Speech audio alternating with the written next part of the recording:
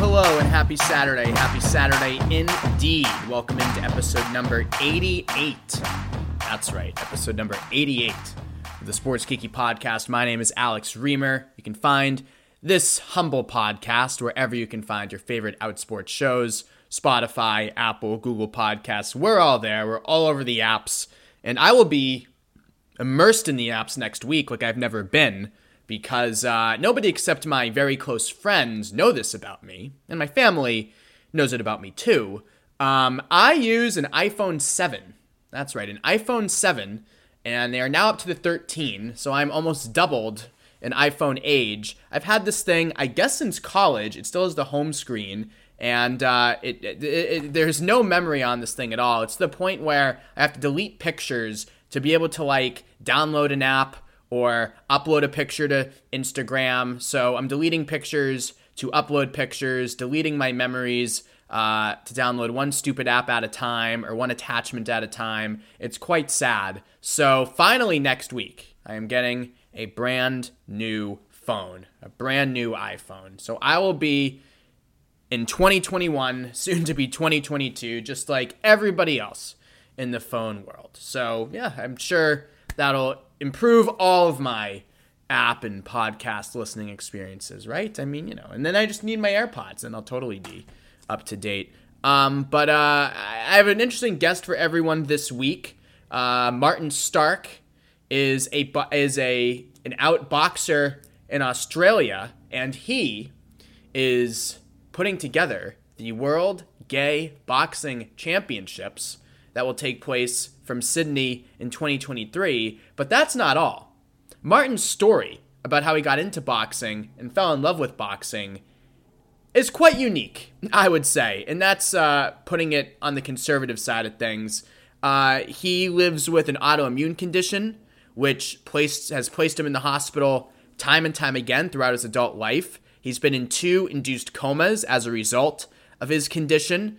He's faced death multiple times in his life, and he's never been more at peace, he says, than when he's in a boxing ring. So how's that for a tease? Martin Stark is coming up in a few moments, but first, since I am technically the deputy managing editor of Outsports, I do like to plug our own work once in a while. 2 quick things I want to hit on here. First, an article I wrote, the Red Sox. Now, not to pull back the podcast curtain here, but I'm recording this on Friday afternoon before Game 6, so by the time you listen to this Saturday or whenever, maybe the Red Sox won't be playing anymore. But when they did win this postseason, they've played an iconic gay pop anthem, Dancing on My Own, and not the Robin version either, which is iconic in its own right, but the Callum Scott and Tiesto remix, which you hear at gay bars.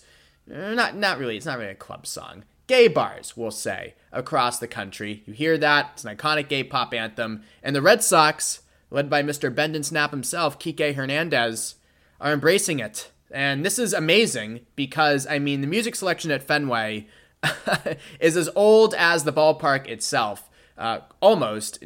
Sweet Caroline, that boring ditty that Neil Diamond sings about his love to an underage Caroline Kennedy. That has been the eighth inning song since at least 1997, and that's a song from the late 60s about an underage girl. It's very weird, but it stays. The music selection is quite bad, is the point I'm making. So bad, in fact, that this postseason, the Red Sox started to play Mr. Brightside by the Killers in between innings, and all these Red Sox fans and Boston sports media people are acting like it's some crazy party song. That's how starved Red Sox fans are. They think Mr. Brightside is some sort of crazy, wild song.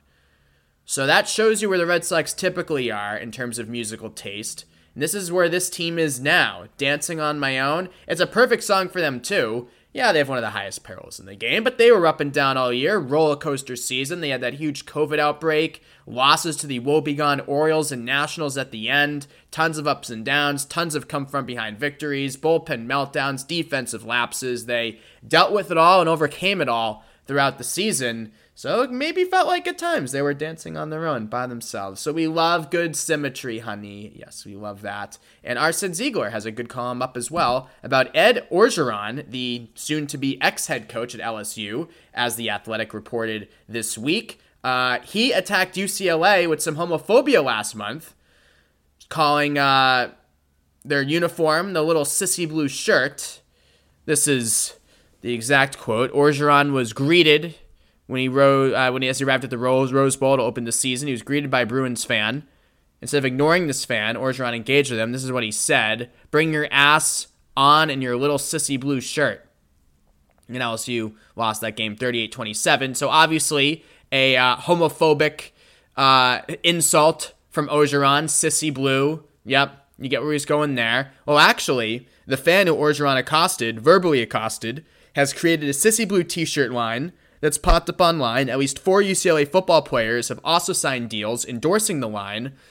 Ole Miss, which is LSU's next opponent, said, "We love that sissy blue."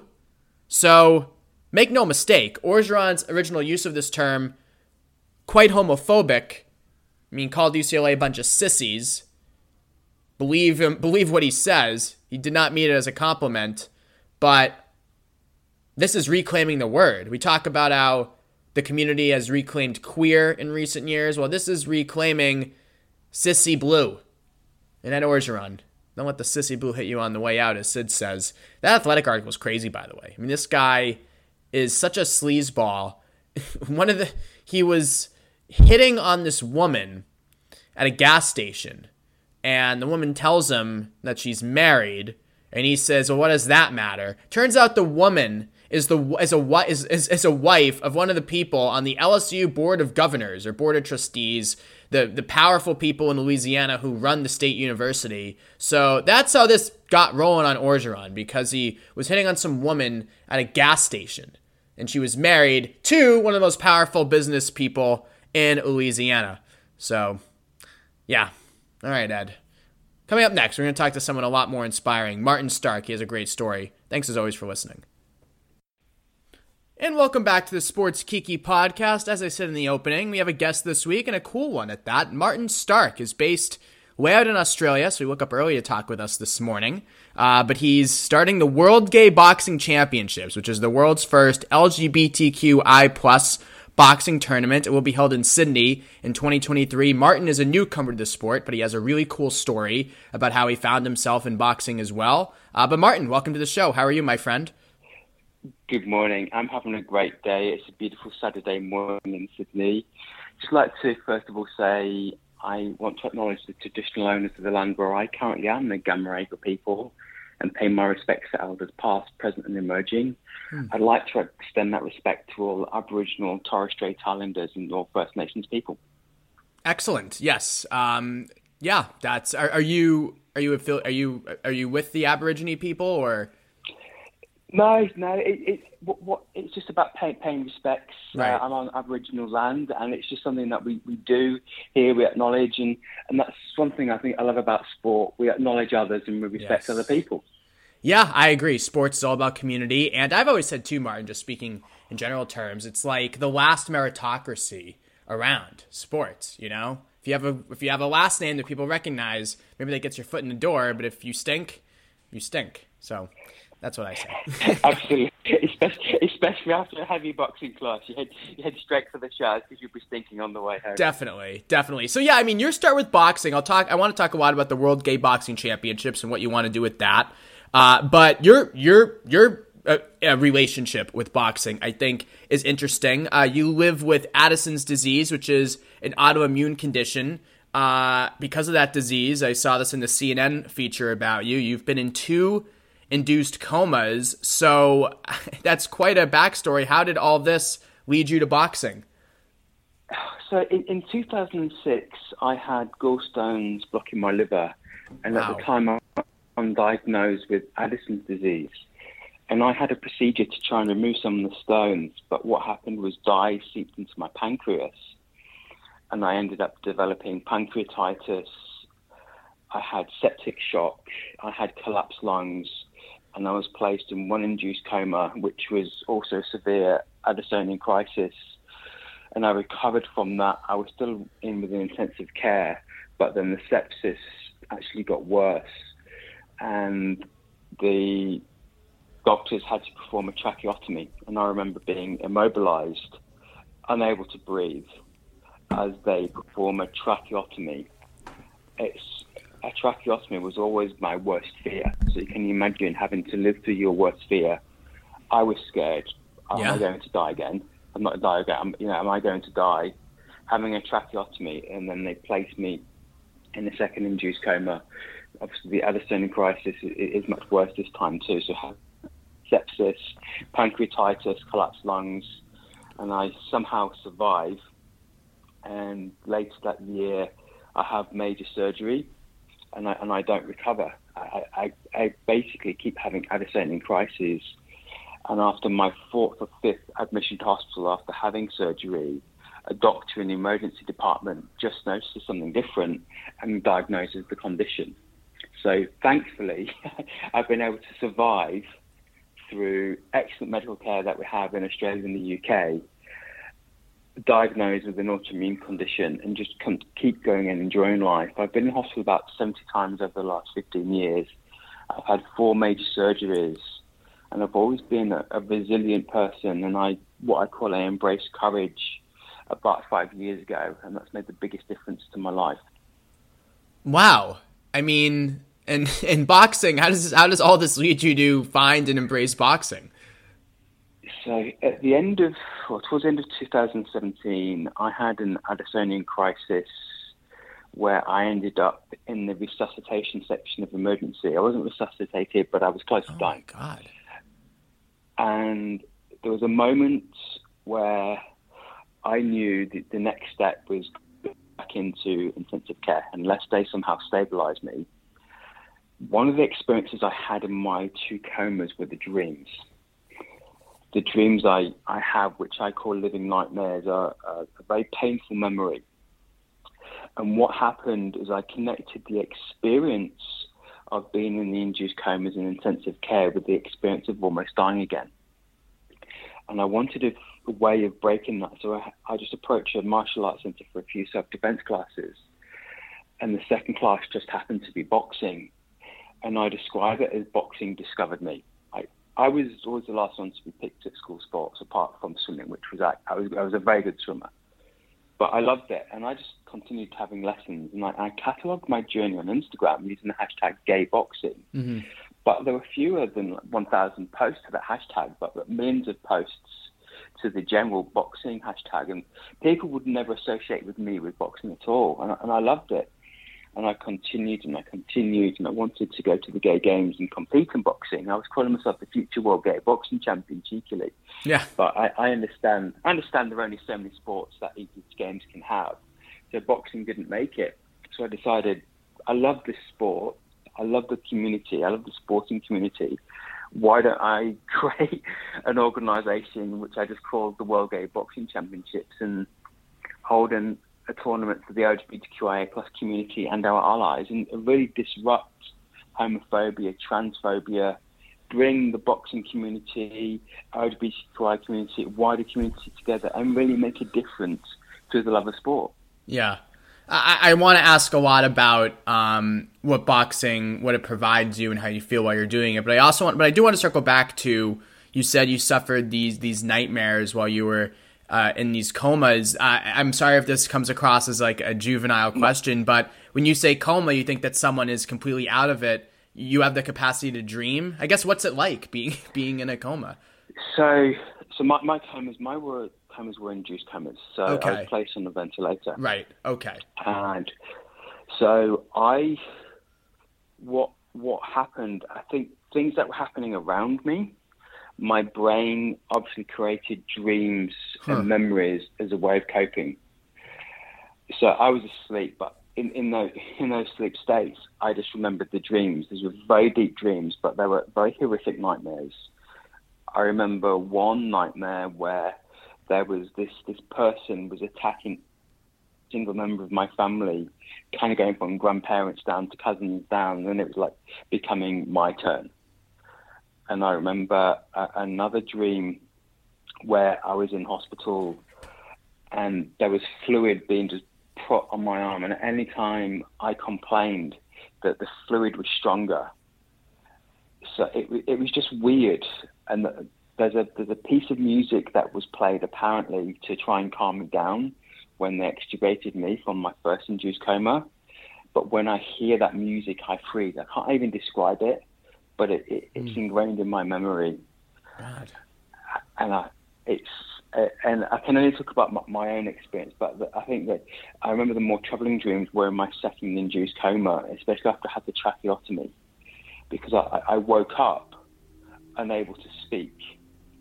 I woke up. The only way I could speak was that they had to insert this different tube. And when they removed the tracheotomy, this is my voice. My vocal cords were damaged. So for 15, 16 months of my life, this was the only way I could speak.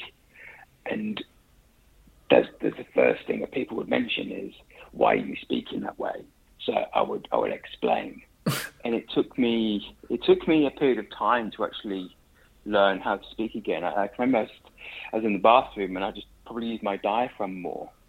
So I was able to get my voice back. But the way you would usually speak, this would be my voice. Gosh. Sounds like it'd be very harsh on the throat to speak that way. It would be. And look, I'm a keynote speaker, and sometimes I have to rest my voice. So speaking through the diaphragm is probably better, but I have to make sure rest my voice too. Otherwise, this is what you get. Oh goodness! Well, Well, you're sounding great now, and I mean, I guess just like. So you're lying there on on the hospital bed. You're in the ICU time and time again. 2 induced comas, as we've talked about. Like, what? Not to get too existential here, but what caused you to be like, I want to keep fighting and keep going at this? Because I mean, I might have been like, it's time to throw in the towel. You know? I mean, that's the courage of people around me. So my husband, friends, family. Also, I've always had this desire to, do something and get back to enjoying life.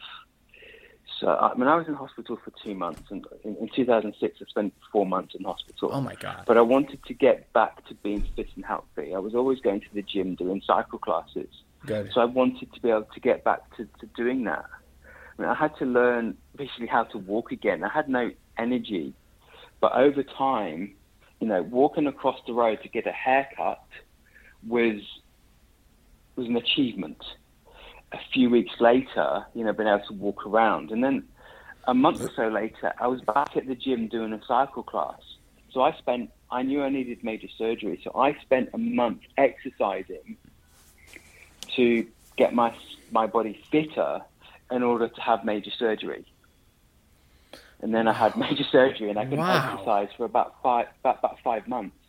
One thing that happened is, after the surgery, and this is probably because I was not diagnosed with Addison's disease at the time, is the wound site was infected. So within a few days of being released from hospital, I'm back in again. And they're having to reopen the wound, clean it out. And then I have an open wound for 4 months, which is packed day. Nurses come every single day to actually pack my wound. I'm going back in and out of hospital, and they're saying, you've got to be active. I had to go for a walk every day. So as part of a recovery, you build the trust with people. You build the trust with the doctors. You build the trust with the nurses, medical team. And you can never forget the importance of having moments of being vulnerable and saying, I'm not okay. This is tough. Because those moments build strength and courage to move on. And life is hard, life is challenging, and we do have the opportunity to control how we feel through courage. Yeah, most people go to the gym for a month to get ready for the beach. You go to get ready for surgery. That's not quite the difference. But I'm amazed by your story, Martin. And so to circle back to boxing, so you're in those positions. You said very vulnerable, and now you're doing and thriving at one of the most, we would think, physically taxing sports out there. Do you find it very liberating? I do find it very liberating. I love the feeling. There's the mental health and there's the physical health. So it's a great physical sport. It works with your ligaments, your bone structure, your muscles. So most people will never get in the ring and spar. They'll just hit pads or bags or do drills with the compressors. There's lots of great physical activity. For me, it's also a great sport for my mental health. There's the channeling the energy. It's boosting confidence. Also, having Addison's disease, my body does not produce cortisol. So in times of emotional, physical, or psychological stress, your body will produce cortisol, which is the body's stress-producing hormone. Mm-hmm. So during training, I need to give myself an additional dose of hydrocortisone, which I take every day, to help me get through the training, to help me get through the fighting. So having good management of my condition enables me to train effectively. But the people I train with, my coaches, people I'm working with on the fight night, they are always looking out for me. Am I okay? And if I need to step back or miss a drill or something, there's an environment where I can say, it's a bit too much for me today because of my condition, or I need to take some more water, or I need to take an additional stress dose of my medication. Because there's an environment of trust, there's an environment of respect. I'm pushed when I need to be, but I'm also pushed back by coaches who care.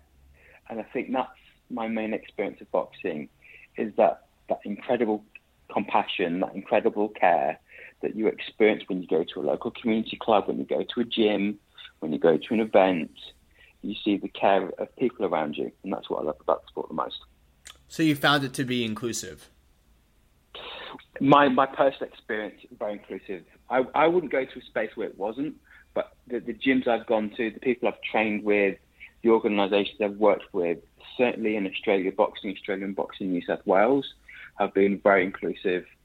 And I would like to acknowledge the World Boxing Council, the International Boxing Organisation, the World Boxing Association, the World Boxing Organisation for providing their statements of support.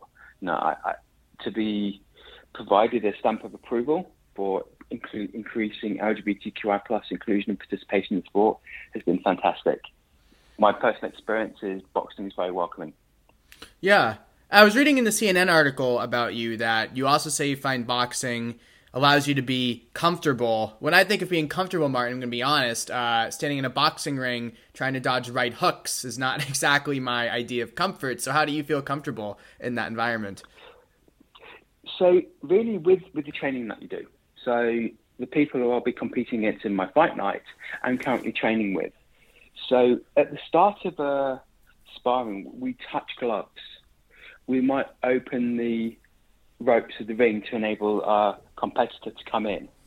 So I feel comfortable because I trust the trainers, I trust the boxers, I trust the referees and judges, because in boxing, you are matched on your skill level, your weight, your experience. So certainly in the amateur, you would never put somebody who's done 20 fights with somebody who's done 5 fights. You have AIBA, which is the Amateur International Boxing Association, has just announced a revision to the weight divisions. There are now 13 weight divisions.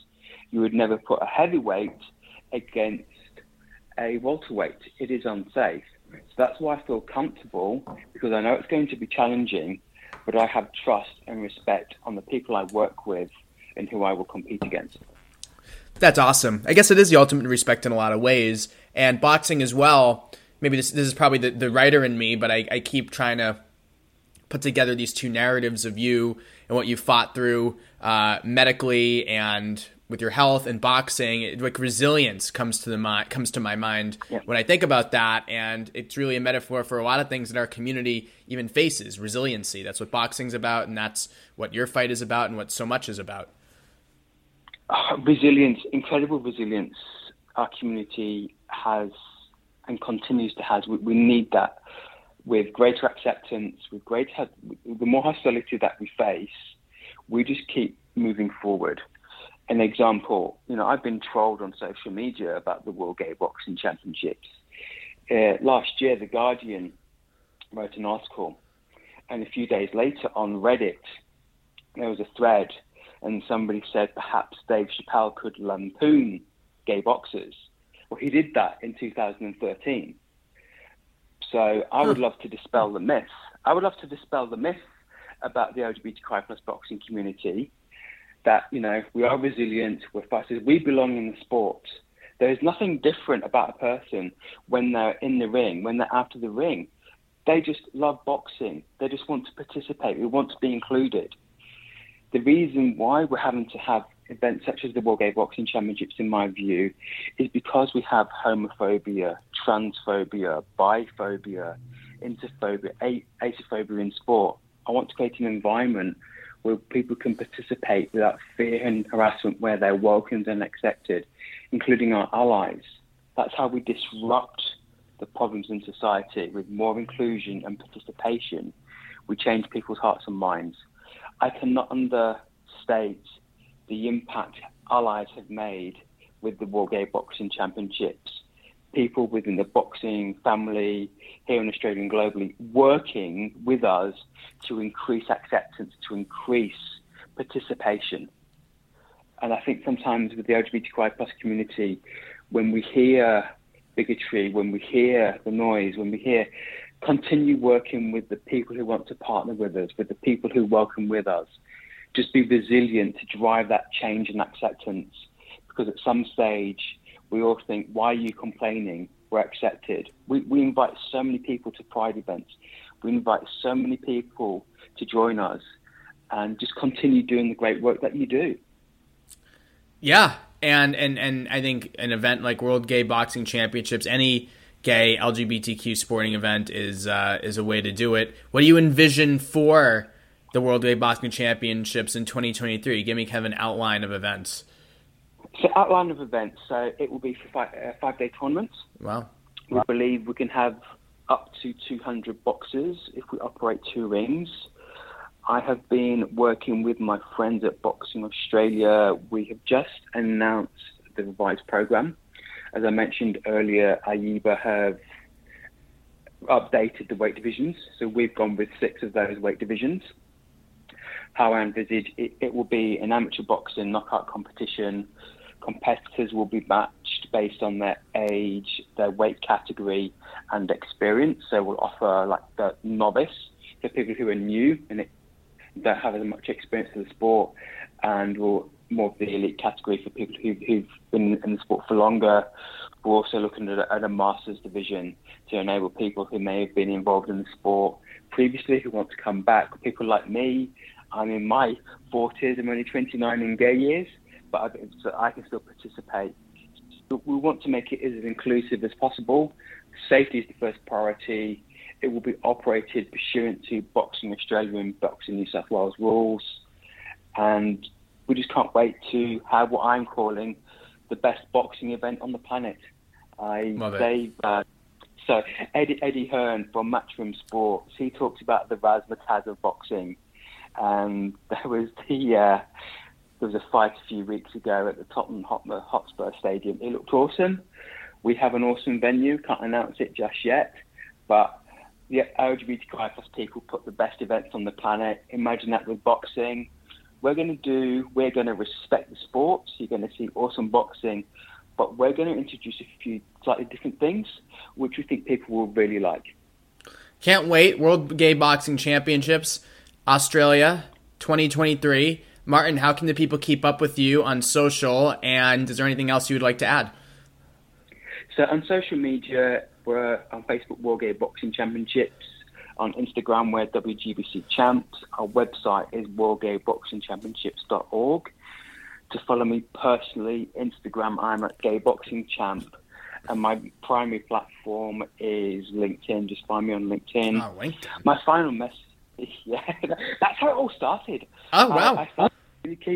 It's amazing. Of all the social platforms, I'm on there all the time. Okay. I had incredible support from people offering help through LinkedIn. That's awesome. It's awesome. A lot of the conversations I've had with people about boxing have been through LinkedIn. And my final message to people would be courageous, have fun, be yourself. Don't let anybody hold you back from achieving your dreams. Martin, I'm motivated after hearing that. Great talking with you. Thanks for coming on the show. You're welcome. Thank you, everybody. All right, so Martin was great. Was he not? Really interesting guy, an inspiring guy. Amazing story. Love talk, and that's one of the best things about working at Outsports, hosting this show. Get to talk to some really cool people. So it was good to talk to Martin and follow him. World Gay Boxing Championships. Yeah, I'm not a huge boxing guy, but I know I'm going to be following them, and maybe I'll give it a try myself. It does sound mentally liberating. Thank you as always for listening. We'll talk to you next Saturday.